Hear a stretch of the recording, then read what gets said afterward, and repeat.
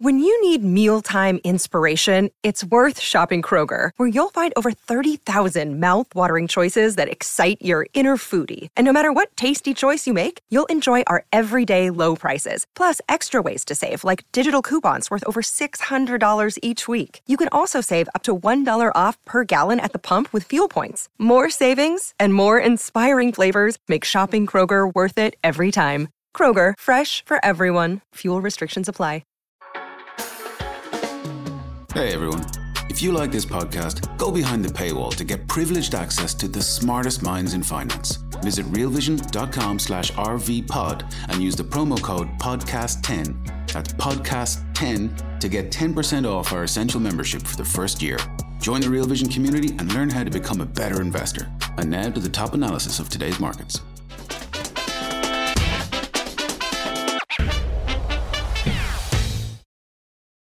Could inflation be the solution? Welcome to Real Vision Daily Briefing. It's Wednesday, February 8th, 2023. I'm Ash Bennington, and I'm joined today by Vincent Deloire, Director of Global Macro at StoneX. Before jumping in, I want to mention that right after today's show, we will have a live Ask Me Anything with Tony Greer at 5 p.m. Eastern Time. That's right after this show. You can watch both on YouTube and on our website at realvision.com. So stay tuned for that as well. Vincent, it's a pleasure to have you back here and to be with you once again on Real Vision Daily Briefing. Always a pleasure to be here. Good to catch up.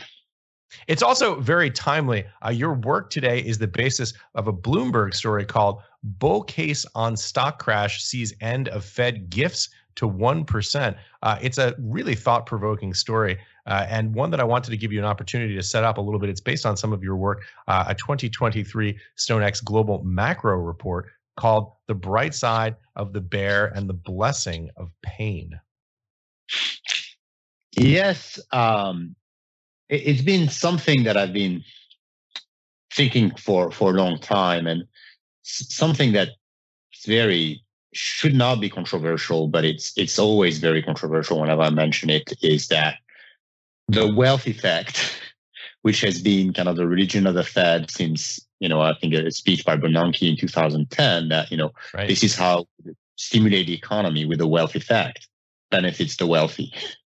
I really don't see how that could be seen as controversial, and how engineering a high asset price economy, which seems to have been the goal of monetary policy for at least 20 years, exacerbates inequalities. And I believe once this process is run its course, it becomes detrimental to growth, and it sends the economy in this very low growth, very high asset price equilibrium, which is ultimately unsustainable. And in my view, in my framework, inflation is the genie that will come out of the bottle, the Deus ex machina that will help us go from that paradigm, the paradigm of the new normal, low growth, low productivity, low birth rates, low household formation, high inequality, millennial and Gen Z getting squeezed, to a new, perhaps more sustainable environment, something that would look a lot more like the early 80s.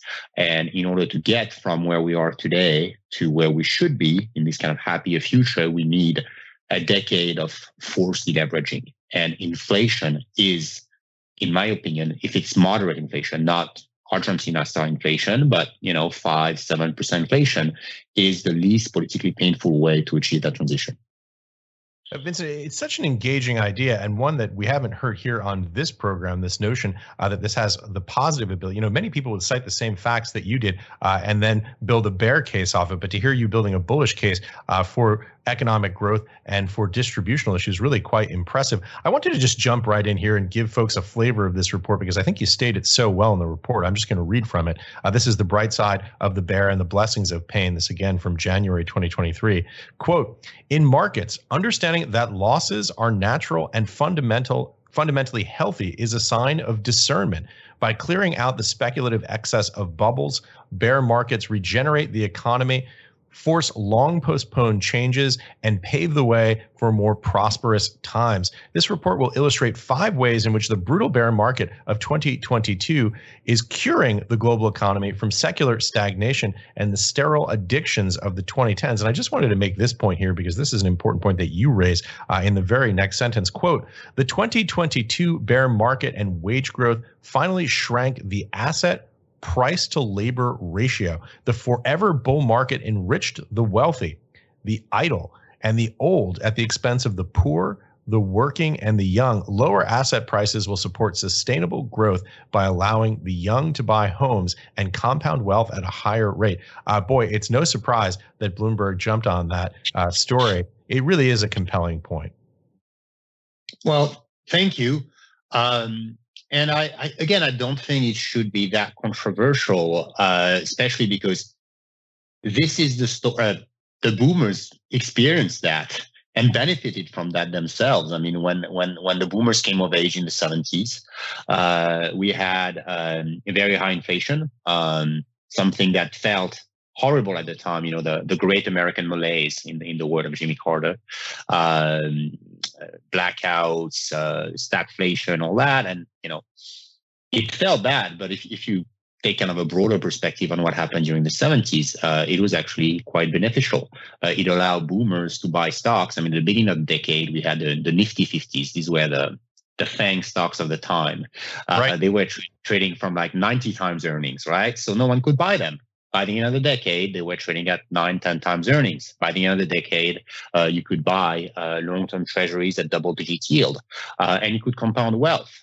You could buy a house for a fraction of what they cost today. Now, of course, you paid a bit more in terms of interest rate, quite a bit more, but wages went up very rapidly during this decade. So this was a decade of distribution of wealth that allowed for the next accumulation of wealth in the 80s and 90s, the great bull markets and so forth. And what I'm hoping is happening now is that the same phenomenon is happening for millennial and Gen Zers.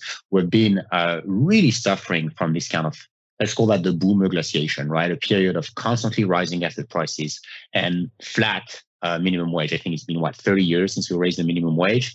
So the one chart that I like to show, I don't know if we'll mention it here, is in fact, I think we've got it queued up and ready. This is something that really struck me, the price share of the S&P 500 index in work hours. And I just want to read the quote for people to set this up, because really, I thought this was just a striking statistic that you pointed out here. Quote, the chart shows various wealth to income ratios, effectively measuring how long workers need to toil to buy one share in the S&P 500 index. For example, in 1980, 1 week at the minimum wage of $3.10 bought a share in the S&P 500 index.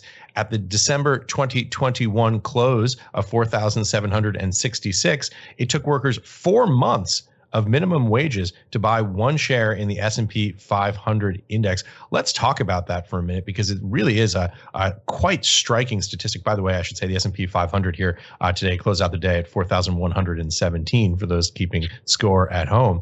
It's a staggering number. Essentially what you're saying is that, it's 1 week versus, whatever the number is there, the plug number, 12. It's a 12x rise in the valuation of the S&P 500 relative to the wage component of the economy. And that's just devastating. Yeah, and I think what it captures really is the anxiety and the angst of the millennial and Gen Z, the feeling that no matter what I do, the deck is stacked against me, and right, I cannot make it. The opportunities that were offered to my parents are not offered to me. It's not because, we eat avocado toast or, we spend too much time on TikTok. The reality is that it was a lot easier to acquire wealth and build wealth and compound that wealth at a high real rate of return in the early 80s than it was today. It was easier to buy a house. And somehow, we need to fix that. Again, we need to think of this in terms of a generational trade-off. I mean, you can think of the young generation, with the exception of, the trust fund kids at NYU, as asset poor and labor rich, right? If you are young, all you have is my time and my labor. You're time rich, labor rich, and asset poor. And you're going to go to the marketplace and you're going to trade your time and your labor for people who are running out of both, typically retirees. And with that, you're going to try to acquire assets. Conversely, when you're old, you become time poor. We're all mortal. And labor poor.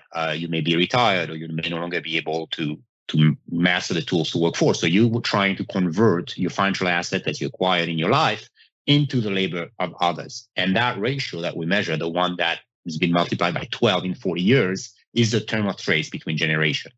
And what the rise of this ratio tells you is that at some point become unsustainable. And I think this is exactly where we're getting in the late 2010. You get to a point when people stop making babies because they see, well, it's too expensive to send them to school, university, buy houses.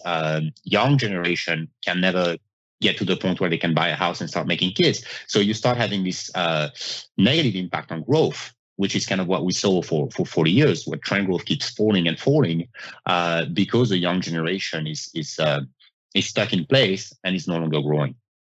And in a way, how do you solve that? How do you get a ratio to go down? Well, you reduce the numerator. Numerator is asset price, and you increase the denominator. The denominator is wages. What happened in 2022? Precisely that. Your numerator shrank by 20, 22%, depending on which index we're looking at. And then your denominator, wage growth, increased by 5%. But again, 5% is an average. Look specifically at wages for the young, the uneducated, minorities, paid hourly. That was going much faster, 7 to 8%. So behind the scene, we are seeing this great rebalancing happen. And if I were in charge of public policy, I would not go against it. I mean, I would try to avoid the most destructive effect of inflation. Like, you don't want inflation above 9%, but I think that's something we avoided. You want the bear market to be somewhat orderly. But that process is fundamentally healthy, and it's going to ultimately help to rebuild American growth and the American middle class. Vincent, I think you've got yourself a best-selling book here if you write this up. You can call it "It's Not the Damned Avocado Toast." There's something about folks of a certain generation who just seem to love to lecture millennial and Gen Z folks about the challenges that they have. But it's not the avocado toast. It's not Tinder culture that's preventing household formation. It's these very real, very material challenges that you document here in this report. It's something that people feel viscerally, emotionally. What I think makes this report so great is that you give the statistics, the data points around it. I'm just going to read one more quote here. This again, if we could put that chart back up, Gabrielle, I don't know if we can bring that back up on the screen. But the 2022 everything bear market caused a rare decrease in the cost of assets in terms of labor. Stocks dropped by 20%, while average hourly earnings grew by 5%. So workers' stock purchasing power increased by about 25%. Furthermore, these gains were strongest for the workers who suffered the most under the old regime: the young, the least educated, the poor, and minorities. As shown in the chart below, young, non-white, and hourly paid workers enjoyed record wage growth last year. Gains have moderated a bit in recent months, but job switchers still enjoy pay raises of 7.7% versus 5.5% for job stayers. As long as this kind of arbitrage persists, the great resignation / renegotiation will probably continue, and labor market should remain tight, which is a great thing, particularly for those workers, Vincent. Yes, and fortunately, this is something where we continue to see strength that surprises investors. Like the latest job number was really a blowout, right? I mean, we had 500,000 plus job creation, consensus for 150. We have jobless claims falling when people expected them to rise. So we are seeing this process, and I think that is kind of if you listen to the Fed, the message is very confused. It's very blurry now. I mean, on 1 week they're like, "Oh, we're gonna, we're gonna raise and keep them there," and then suddenly last week, "Oh no, I'm cool with the rally. Just do whatever you want." And I think that speaks to the Fed confusion, because on the one hand, they are worried about their past mistake. They're worried about the inflation, but they see it fall down. And they also see that what's fundamentally going on in the labor market is a good thing. it's a good thing. I mean, you want to have a tight labor market. For 40 years, and the US was not so bad. I mean, as you probably heard, I'm from France. I mean, growing up in Europe, unemployment, especially youth unemployment, was like a Damocles sword on top of everybody's head. Like in Italy or Spain, you'd have 50% youth unemployment rate, people staying at their parents until age 45. Right. Right. Having a hot labor market is fundamentally a good thing. And I think part of the internal debate at the Fed is, do we really want to kill the labor market? And how much pain will we have to inflict in order to do that? And for what? What is the end goal? I mean, if we kill the labor market, basically we have to throw the economy into a massive recession. We're going to kill the stock market as well. So you're killing the rich, the old, and the wealthy, the boomers, and you're also hammering the young. And what do you get in return? Going back to 2% inflation? I mean, what is the 2% target? Does it really matter? I mean, what's wrong with having 3-4%? Anyway, inflation is falling already, right? So I think that this is why Powell is feeling confused. Like in the first 6 months of the hike, it was clear, I'm going to hike every meeting, 50, 75, whatever. And now that inflation is rolling over, the trade-off becomes more apparent. Do I really want to kill the labor market? And I hope he does not. We're going to take a quick break and be right back with more of the day's top analysis on the Real Vision Daily Briefing. You're a podcast listener, and this is a podcast ad. Reach great listeners like yourself with podcast advertising from Libsyn Ads. Choose from hundreds of top podcasts offering host endorsements, or run a reproduced ad like this one across thousands of shows to reach your target audience with Libsyn Ads. Go to libsynads.com now. That's LIBSYN ads.com. Well, you know what's so fascinating to me about this conversation is the tendency that people seem to have for, conflating or mistaking or for whatever reason attributing to sort of vague cultural causes, things that are just so clearly arithmetically demonstrable. I'm Sicilian, I can say this. So you hear that when people talk about, people, guys live at home until they're 40 in Italy, and it's because of mama's spaghetti. It's not. It's because of the youth unemployment rate at near 50%. I mean, we always seem to mistake collectively as a culture, whether it's on the left or on the right, this tendency to attribute these things to these cultural changes rather than these very clear mathematically demonstrable points that you make. I mean, these numbers about the changes in the price of assets relative to wages are just striking. Yeah, no, it's easier to. I think you have two reasons for what you describe. One, it's more fun, right? Oh, you make fun of the Italian mama's boy who stays and eats the pasta, and you make fun of the millennial, spending all his money on fancy coffee instead of saving the boomers. Even though I don't think boomers, whatever. But well, so that there's a fun thing, and then there is a personal responsibility aspect, which sometimes I don't like. It's almost making poor people feel guilty for being poor, right? If you are poor, it is only on you. It's because of your avocado toast and not because of all these structural forces, which we have engineered. I mean, there was a choice to be made. I mean, I would put the late 90s, the bailout of LTCM was probably the first time we saw that. Then after 9/11, bringing the Fed funds rate to 1%, when probably that was excessive, trying to basically engineer bubbles on top of bubble. Every time a bubble pops, we engineer another bubble. So the internet bubble pops. How are we going to fix it instead of kind of letting it do its thing, which would have been a great option, right? I mean, Pets.com was not a good company, and it was good for the market to clear that out. No, what we did is we got rates really low so that we engineered the real estate bubble. And then when that popped in 2008, we went full speed with QE and we engineered an everything bubble. And same thing after COVID. And at some point, there is a cost to this. There is a cost. And the cost is that young people cannot acquire assets. Growth starts to slow. Participation starts to drop.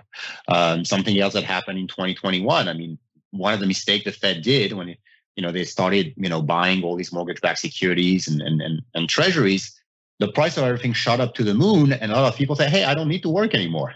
We have about 3 million extra people who retired in 2021 because of the everything rally. So you could see that solely using the wealth effect as a single tool for economic policy comes with severe side effects, which are borne primarily on the young, the poor, the working, and benefit primarily the idle, the rich, and the old.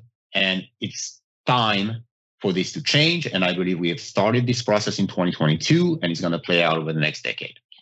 Yeah, and by the way, I'm not taking a policy position here. Obviously, these are very difficult trade-offs from a macroeconomic standpoint, balancing the dual mandate of the Fed, figuring out where the component of unstable prices causes more pain or more damage than what we were seeing in problems in the labor market. But at a certain point, you kind of have to say, like, enough with the damned avocado toast stories. I mean, look, I have friends whose parents own perfectly normal, perfectly nice houses built in the 60s and 70s that are worth $1.2, $1.3 million. And the cabinets are the same from the Carter administration. But that doesn't matter, because when someone comes and buys the house, they're going to knock it down anyway. These are real structural challenges with the economy that it's not something that you can somehow thrift your way out of. Hard work and pulling yourself up by your bootstraps isn't going to do that when you're 35 years old and paying rent, because the houses that are within driving distance of where you work, for example, are just completely, they're 40x your salary. Yeah, and I think broadly speaking, that is the biggest economic problem, I would say, for the next 10 years is going to be the transfer of assets from boomers to millennial and Gen Z. The median boomer is turning 64 this year. That's the age when start to retire, and the oldest boomers are in their 70s, and they're going to start to pass. They own a disproportionate amount of the wealth in this country. This wealth needs to pass down to millennial and Gen Zers. The problem is that millennial and Gen Zers do not have the income to purchase, so the market's not clearing. The price is that, and then the income is another number that is not sufficient. So somehow in the course of the next 10 years, we'll need to meet the two, because, it will have boomers will not live forever. And at some point, millennial Gen Zers will need to buy some homes. The question is, how do we do this process? Do we do it violently, or do we do it somewhat smoothly and peacefully by reducing the real value of assets, which is what inflation does, and inflating the nominal value of wages, which is what inflation also does if it's the right kind of inflation, kind of bottom-up inflation, labor market-driven inflation. And I believe this process has started after COVID. COVID accelerated a lot of these trends, COVID accelerated a bunch of stuff. It also accelerated that, the Great Resignation. People start to work from home. So as a result, that redistributes a little bit the real estate wealth around the country. And it's a good thing. It's a good thing that's happening. Yeah, a couple of important points here. First of all, obviously, it's a matter of degree when all item inflation is running at 8.6% on an annualized basis. Clearly, it's destructive to the economy, and we don't want to minimize that here, because inflation does carry catastrophic risk, particularly when it becomes uncontrolled. But wherever you fall on this spectrum, wherever you fall in terms of the trade-offs for these very difficult questions, it begins by having conversations like these and asking these questions. I can see right now, for example, I'm looking at the YouTube chat, which is just blowing up around this conversation, a huge amount of engagement. And also I'm looking at the Real Vision website where folks are also jumping in with lots of questions and lots of points. It really is a topic that clearly has touched a nerve with a lot of our viewers here, which is why we have these conversations. But I want to shift gears here a little bit. As fascinating as this sort of broader conversation is about the macroeconomic framework, based on your analysis of where we are right now, what is the implication for asset prices, for investors, for folks who are out there thinking about what this means for how they're going to make investment decisions? So it's a bit paradoxical, but I think my view has been generally more bullish than the consensus on the economy and more bearish on asset prices. And I think broadly speaking, that was correct in 2022. We had an economy that performed quite well. Even, Q4 GDP was close to 3%. If you look at the Atlanta Fed now, it seems that GDP is also going to print pretty high. We did not have the recession that we were expecting. And I think that is because again, the labor market remains tighter, wage gains are stronger than people think, and that's rebalancing is healthy. So I think on the economy side, it's generally a positive news. I think hopefully this is a transition towards a higher growth period where we see more investment in homes, more household formation, more rapid wage gains. Now, the offset to that is, to some extent, the economy is a zero-sum game. I mean, if you give more to labor, you have to take it from somewhere, and that somewhere is going to be capital. So I think the impact is going to be quite bad on margins. Something we're seeing already, right? I mean, one stat that fascinates me is, we have nominal GDP growing at close to 10% right now, 7% inflation, 3% GDP. And still, you see S&P 500 earnings down 5%, 7% ex energy. And then you have analysts who are telling you that by the end of next year, growth is going to plummet, but EPS is going to explode. No, what's really going on is margin erosion. I think it was hidden a little bit by inflation, because initially there's inflation illusion, right? Because you don't write off your old inventory and your fixed assets are still at the old cost. It seems to boost profits, but the more you settle on this high inflation environment, you start to realize that margins are getting eaten. And I think they will keep getting eaten because the cost of everything's going up, right? Every input's going up. The cost of energy is higher than it was last year. The cost of labor is only higher, and the cost of money, as measured by interest rate, is much higher. So you'll see your margins come down. And then the other thing that will do for asset price in general is at some point you will need long-term interest rates to catch up with the reality that inflation is more likely to be 4 or 5% than 1 or 2, what's being priced right now. So as you get these higher rates, you write down the value of long duration assets. Unfortunately for the US stock market, it's a very high duration index. So we'll go back to kind of the trade of 2022 where your super speculative, hyper growth, big tech stocks are getting hit the most. And on the contrary, the short duration plays, the value, the energy, maybe some healthcare as well, the banks benefit from that environment of rapid high inflation and rapid growth. Gosh, I have so many questions. I want to ask about fixed income in just a second. But let me ask you this. Maybe you've got me in an optimistic mood. You mentioned this idea of the trade-offs in terms of growth between the wage and labor share of the economy versus the earnings component of the economy. Is there some possibility here where you can have this kind of Goldilocks scenario where you get growth in nominal GDP, kind of essentially pushing the Pareto optimality production possibility frontier further by growing the pie rather than making exclusively allocative decisions? Yeah, I think that's the hope, and sometimes it's possible. I think we need to wait and see how it plays out. I mean, the productivity ultimately is what will determine whether we can get to that happy scenario where we can rebalance, but because the pie is growing, we rebalance without taking from anyone, right? Kind of like I would say when it was in the 50s. Or in the 60s, right. When you had this, 2% productivity growth, we had all this innovation, the interstate highway, the GI Bill, the electrification, the spread of combustion engine aviation, all these big innovation that meant that we could have both a level of prosperity for the middle class. I mean, this is the emergence of the American middle class after the war, and also strong stock market, strong profits, strong growth. That is and also, and it's something we haven't discussed yet, deleveraging of the economy, right? That's why the high growth of the 50s and the 60s, it took your debt to GDP ratio, which went crazy after World War II, and then it went away because the economy was growing so rapidly that the GDP was growing faster than the debt, and that shrank. That is the happy scenario. We'll see. I'm not as optimistic. If you look at trends in productivity growth, they've been very dismal. So last year, productivity fell by 2%. This was the first time productivity fell since, interestingly, 1974. So again, going back to the 70s. We're going to take another quick break and be right back with more of the day's top analysis on the Real Vision Daily Briefing.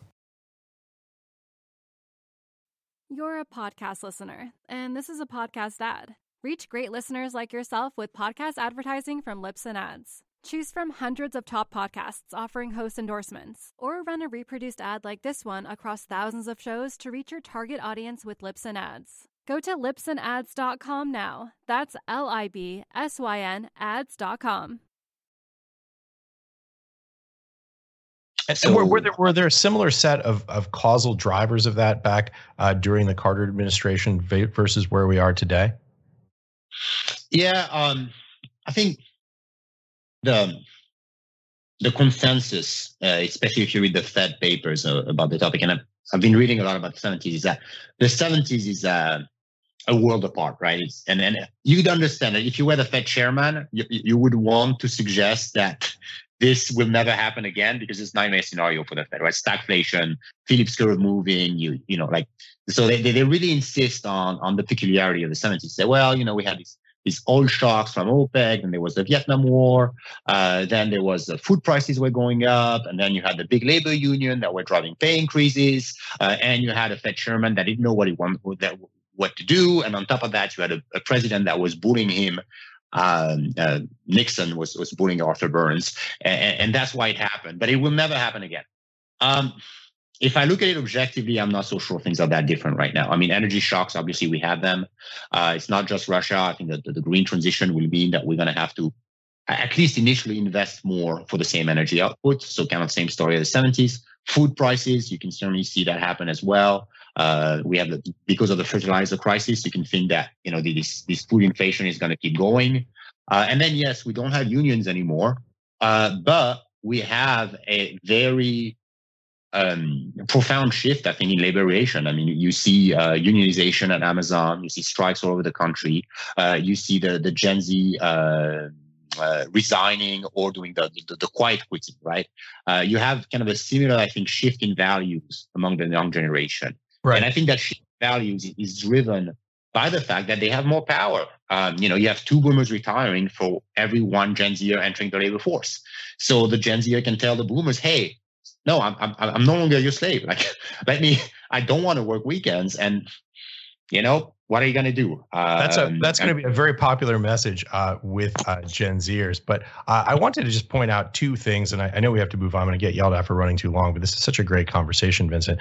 First, obviously, there are distributional issues within the set of goods within the market basket for inflation, some of which is much more painful to workers than others. I mean, I can speak from personal experience. The sticker shock of going to a grocery store is miserable, and it is something that is really hurting workers.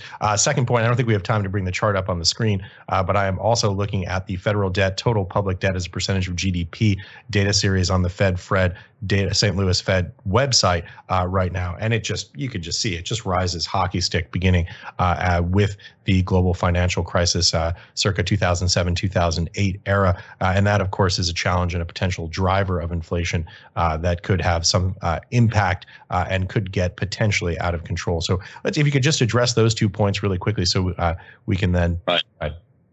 Okay, so on the inflation, I actually reconstructed, the CPI is an average, and there's a lot of stuff that goes in, and we've all become a lot more familiar with, the OER and the way they compute shelter. But what matters is it is a statistical construct that is an average, supposedly for the urban consumer. I think there's a generational component to the CPI as well, because you have a very different consumption basket if you are young or if you are old. If you are young, you're going to pay 1/3 of your salary on rent. Typically, you don't own your rent.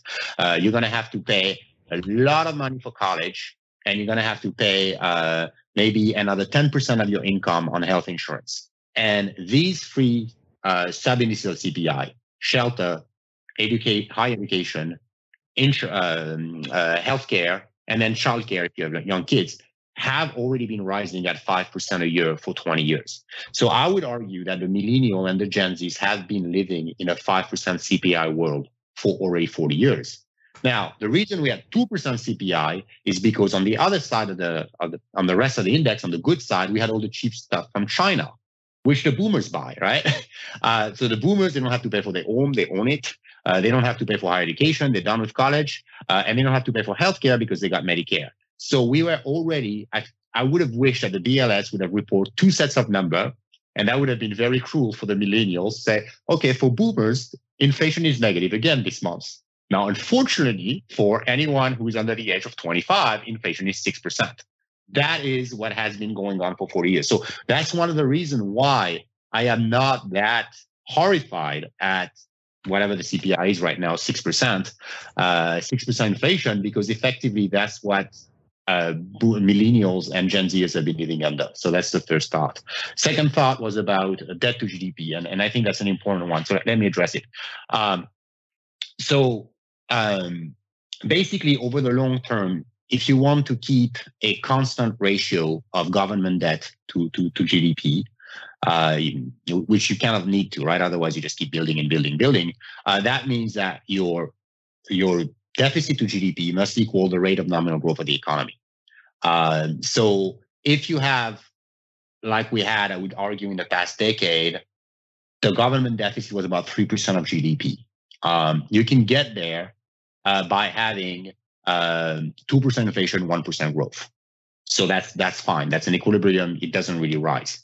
Now, if, and I believe it is the case, we enter in an era of structurally higher deficit because you have to pay for the retirement of the boomers and you have to pay for the healthcare expense of the boomers. And on top of that, you have to build the military out of scratch, which is the case of Europe. Suddenly, Europe is waking up in horror. Germany, oh my God, we have to spend 3% of our GDP in defense, which we haven't done for 40 years. And at the same time, we have to pay for, soaring healthcare expenses.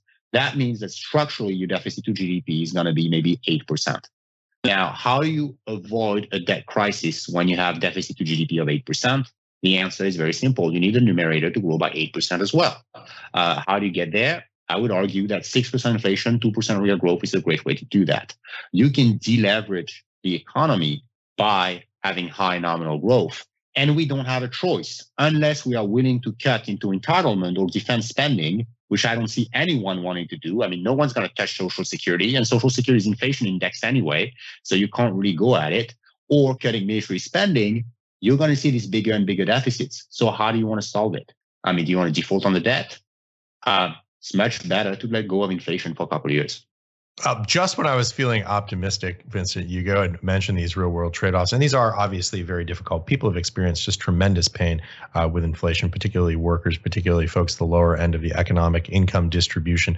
So those are real challenges. But to your point, obviously what we're talking about here today, these real generational challenges around asset prices, particularly around housing, which has risen sort of pari passu with the rate of asset inflation in publicly traded equity markets. I wanted to get in just one question here. Ralph Humphrey actually asks a question that I was asking earlier, but maybe if you could boil it down in a very concise way. Ralph wants to know, what is your investment thesis?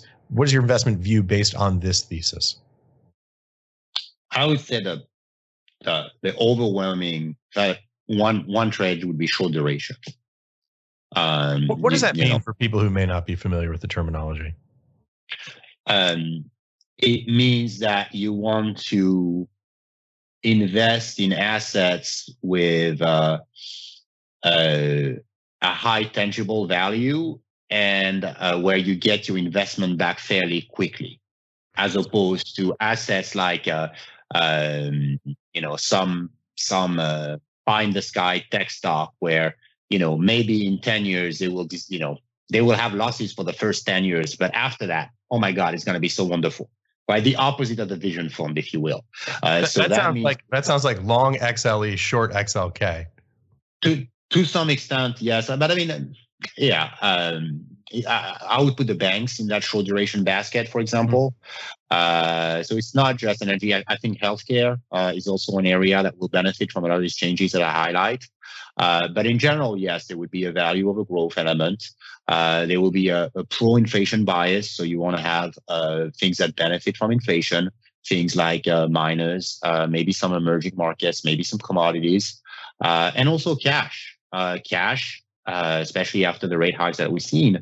Close to 5% on a 2-year note. I mean, this is, by the way, I'm an inflationista, and I do not question the fact that inflation is going to fall. Arithmetically, it's going to fall.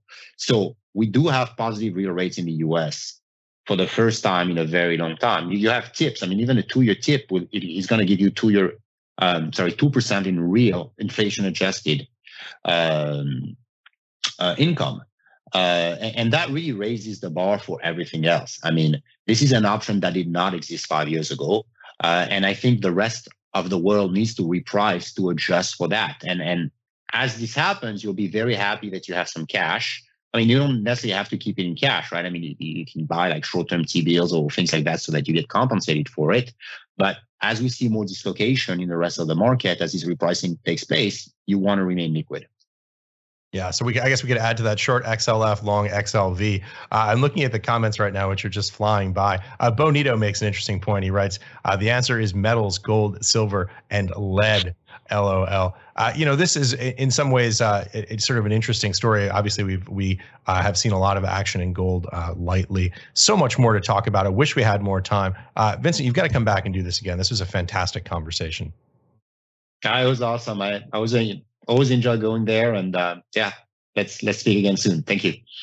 Thanks again. Thank you again for watching the Real Vision Daily Briefing. Tomorrow we'll be back with Jared Dillian. See you then. Have a great night, everybody.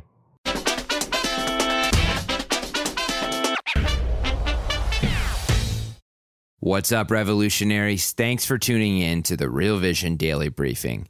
For more content like this, head over to realvision.com and get unfiltered access to the very best, brightest, and biggest names in finance. You're a podcast listener, and this is a podcast ad. Reach great listeners like yourself with podcast advertising from Libsyn Ads. Choose from hundreds of top podcasts offering host endorsements, or run a reproduced ad like this one across thousands of shows to reach your target audience with Libsyn Ads. Go to libsynads.com now. That's LIBSYN ads.com.